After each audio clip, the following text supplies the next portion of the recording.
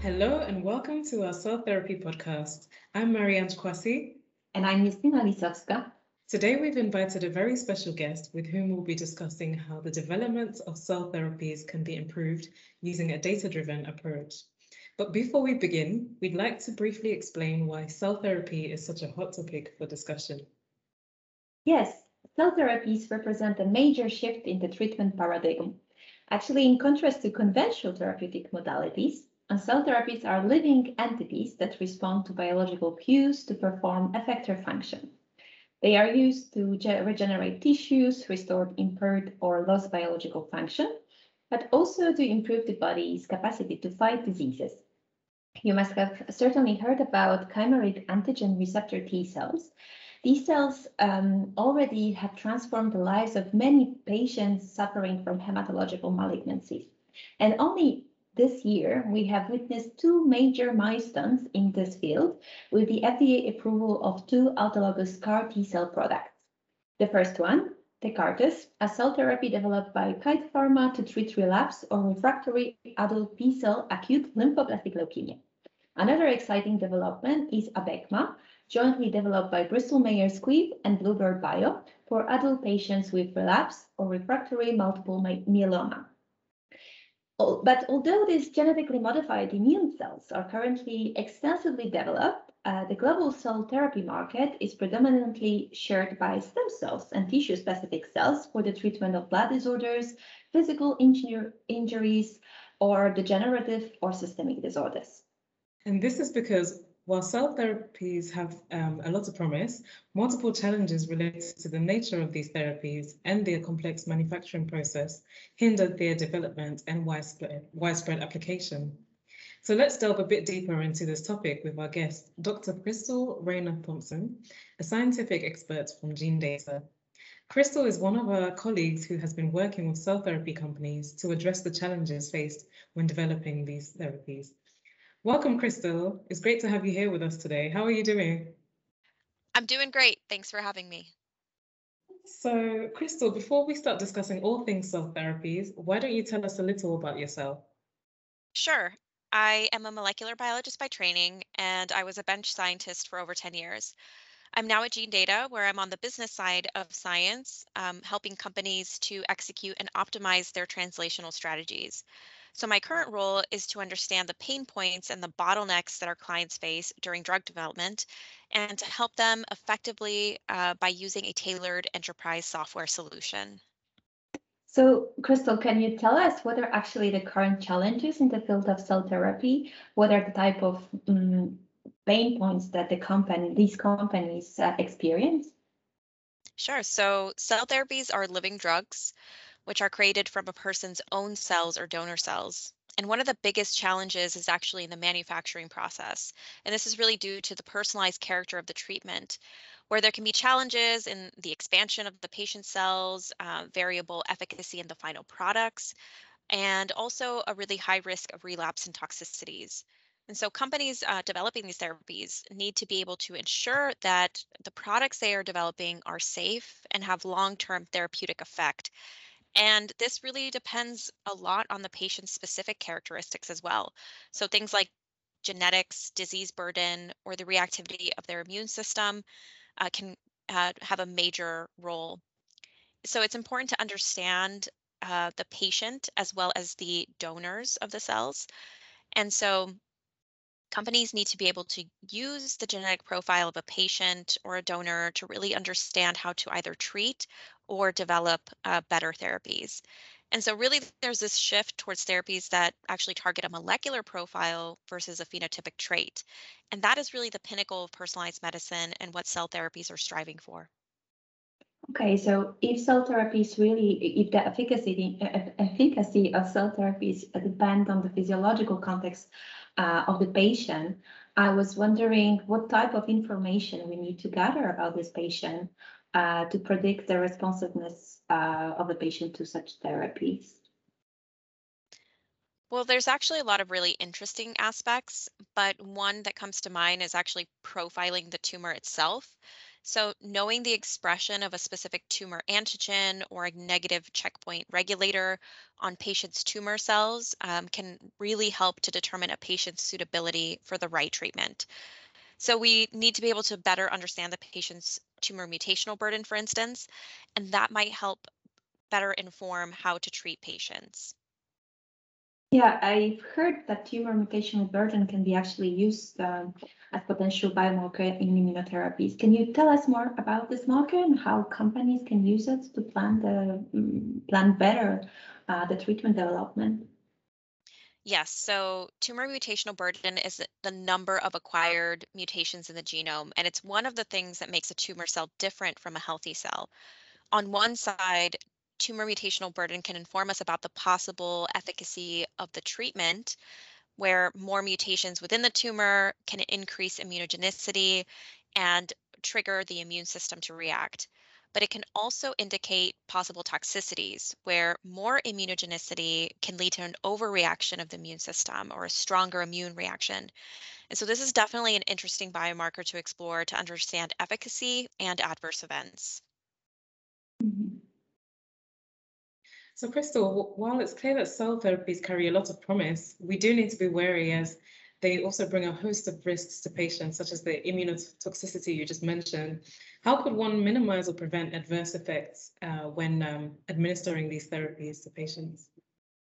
So, one, which I think is really important, is to really understand that the power is in the data. So, having the right data to back the research in order to understand where adverse events are originating from is crucial to developing these next generation therapies.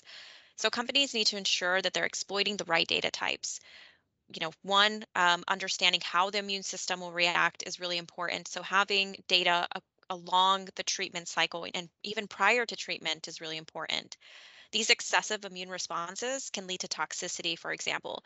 So it's really important to assess the baseline level of inflammatory mediators or express cytokine receptors before the therapy is actually administered. And this will actually help researchers to better understand who is at risk for developing CRC or other CAR-related neurotoxicities. And a big part of this is actually to identify biomarkers which can predict response or adverse effects. Okay, so to summarize this part of our discussion, in order to provide patients with effective and safe cell therapy, you would say that the key is really to evaluate patient molecular profile. Is that correct? Exactly, but not just the molecular data is of interest. Information on the patient's general health, their medical history, any treatment that they've had. And typically, these patients are not receiving these therapies as a first line of treatment. And so these can be the last lines of treatments for a patient. So we need to understand how that plays into this as well. It's really important to have all of the data along this patient journey to be able to predict therapy or outcome, to get closer to really understanding how to better treat patients. Understanding how these previous treatments may be impairing the quality of a patient's cells is also important. We know that patients who have had multiple treatments have a lower suitability for the development of autologous cell therapies, and this is really tough for a person. So, understanding the patient's health condition is really critical to understanding how a patient may respond to the treatment. So we've talked about autologous therapies. What about when cells are extracted from a healthy donor in the case of allogenic therapies? Do we need to consider similar aspects? Yes, exactly. So, allogeneic cell therapies are really the holy grail of cell therapies. And these therapies use the cells from a healthy donor and can be modified and then expanded to treat multiple patients. And this has huge implications. It can actually save time and money and also ensure that the products are getting to the patients faster. And that is so critical when these patients are in really high need. But there are also additional considerations. There are major biosafety considerations to ensure that the safety and therapeutic benefit of these products is assessed. The donors themselves also have to be thoroughly evaluated. So, donors are assessed for underlying comorbidities, previous or current pharmacotherapy, immunological compatibility. All of these things need to be checked in advance to make sure that a donor is suitable. It would also be ideal to determine the traits of a healthy donor that would lead to a superior product. So for specific therapies, knowing what the optimal cell donor is and how to standardize these off-the-shelf products could really revolutionize allogeneic therapy treatments. See, that does sound like it could lead to improved patient healthcare outcomes and really save biopharma companies a lot of resources. So what kind of cells are currently being used for allogenic therapies? This is a really interesting field. So it can really depend on the application, but a variety of cells can be used to develop allogeneic products. These can range from undifferentiated or in vitro differentiated stem cells. Um, and that's really appealing because they actually allow for the treatment of multiple indications with a single product. Another is multipotent stem cells, which are currently being used to regenerate impaired tissues or replenish cell populations in the blood, and also for degenerative and systemic disorders. But when it comes to cancer immunotherapy, there are currently no available allogeneic products, and many companies are actually in the race to develop the first off the shelf CAR T or TCR T cells.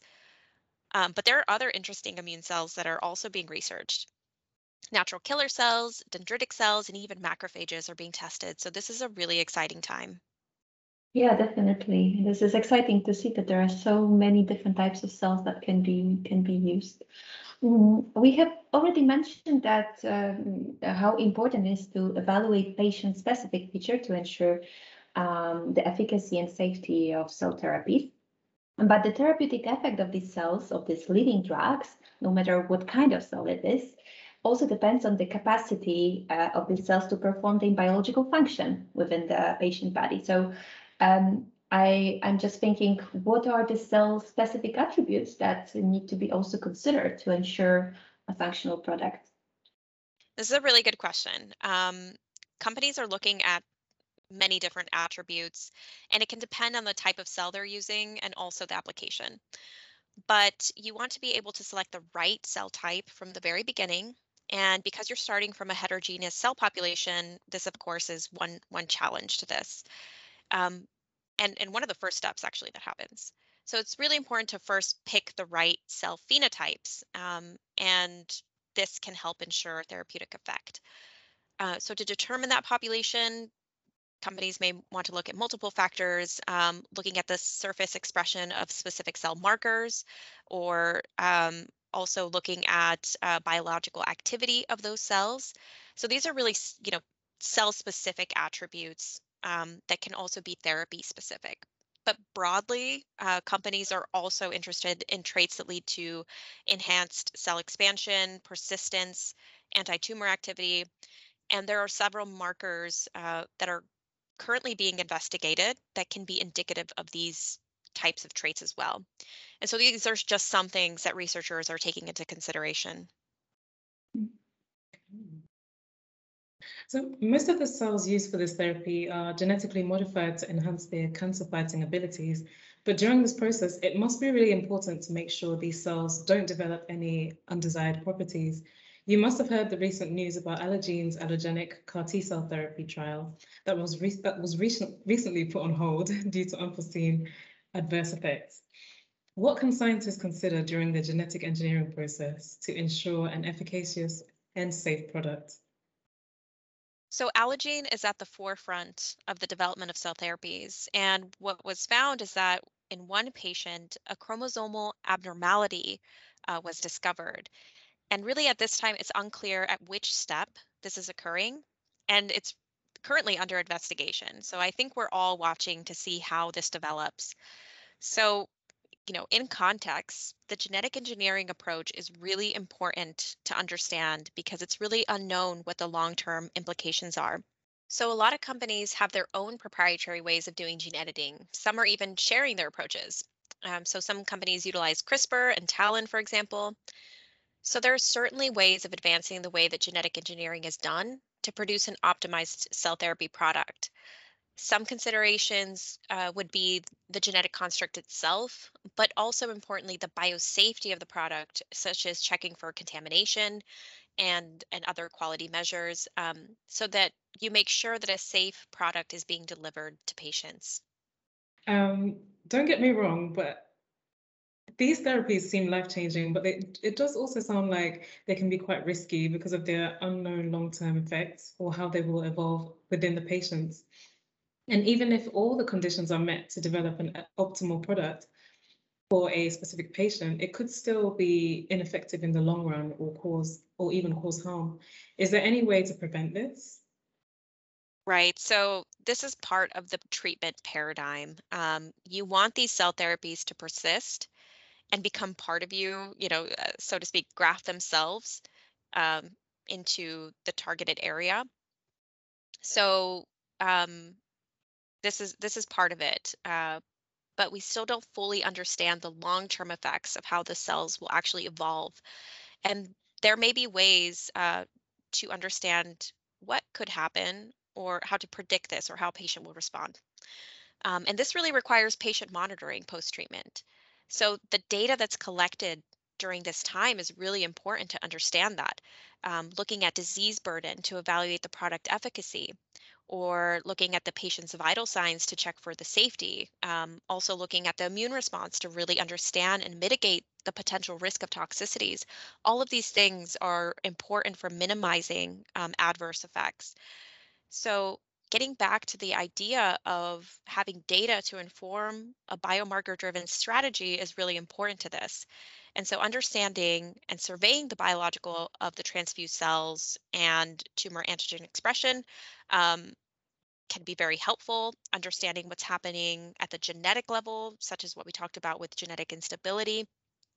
This could all help to really prevent the risk of relapse or to inform companies on ways that they can improve these therapies to prevent adverse effects and mitigate this long-term harm that we sometimes see, even though it can be rare. It sounds like there is a lot of data that can be collected and leveraged at the different stages of cell therapy development, and improve it toward more successful and safer products. But with such opportunity, which data is, comes also the challenge. So I'm just thinking, what are the main challenges that scientists may experience when they try to make data-driven decisions? So one of the major challenges that I would say is actually the complexity of the data and even the amount of the data. So you have really high dimensional data coming from multi-level molecular data and clinical data. So you need to be able to actually have a place to process, harmonize, and integrate this data to be able to extract insight from it. So this is one of the biggest challenges that we see currently. Data is coming from clinics, hospitals, collaborators, and really the centralization of the data is needed to really be able to make the data accessible to the right people so that they can make, so they can do analyses and do this data-driven decision making. So right now, I'm seeing that a lot of biopharmaceutical companies are looking at innovative solutions that leverage advanced technologies to be able to actually perform these data-related activities. And this is where Gene Data Profiler comes in. We serve companies by providing exactly that. We provide an enterprise platform that enables centralized data storage, data governance, full chain of custody, and really serves as a single point of truth for companies, allowing them to extract data, integrate, and develop advanced analytics around that data. And that is actually what's really important for cell therapy companies because they are consistently going through evaluation of a therapy, looking at efficacy and safety, and not just for research reasons, but also importantly for regulatory reasons. So they need to be able to house the data securely. And we really feel that we could make an impact with cell therapy companies in this regard. Great, that's really exciting that you have this chance to partner with companies that help fight life-threatening diseases with such revolutionary treatments like cell therapies. Cristal, it's been a real pleasure discussing with you today. Thank you so much for joining us and shedding light on the various opportunities that data provides for successful cell therapy development. Thanks for having me. Yes, thank you, Cristal. And thank you all for joining us and listening in today. We hope you enjoyed today's podcast. And in case you are curious to read more, we have several articles available on our website based on this topic. If you enjoyed today's episode and would like to keep the discussion going, don't hesitate to get in touch with Cristal, Justyna, or myself on LinkedIn. We would be happy to share more about how Gene Data Profiler accelerates the path to precision medicine.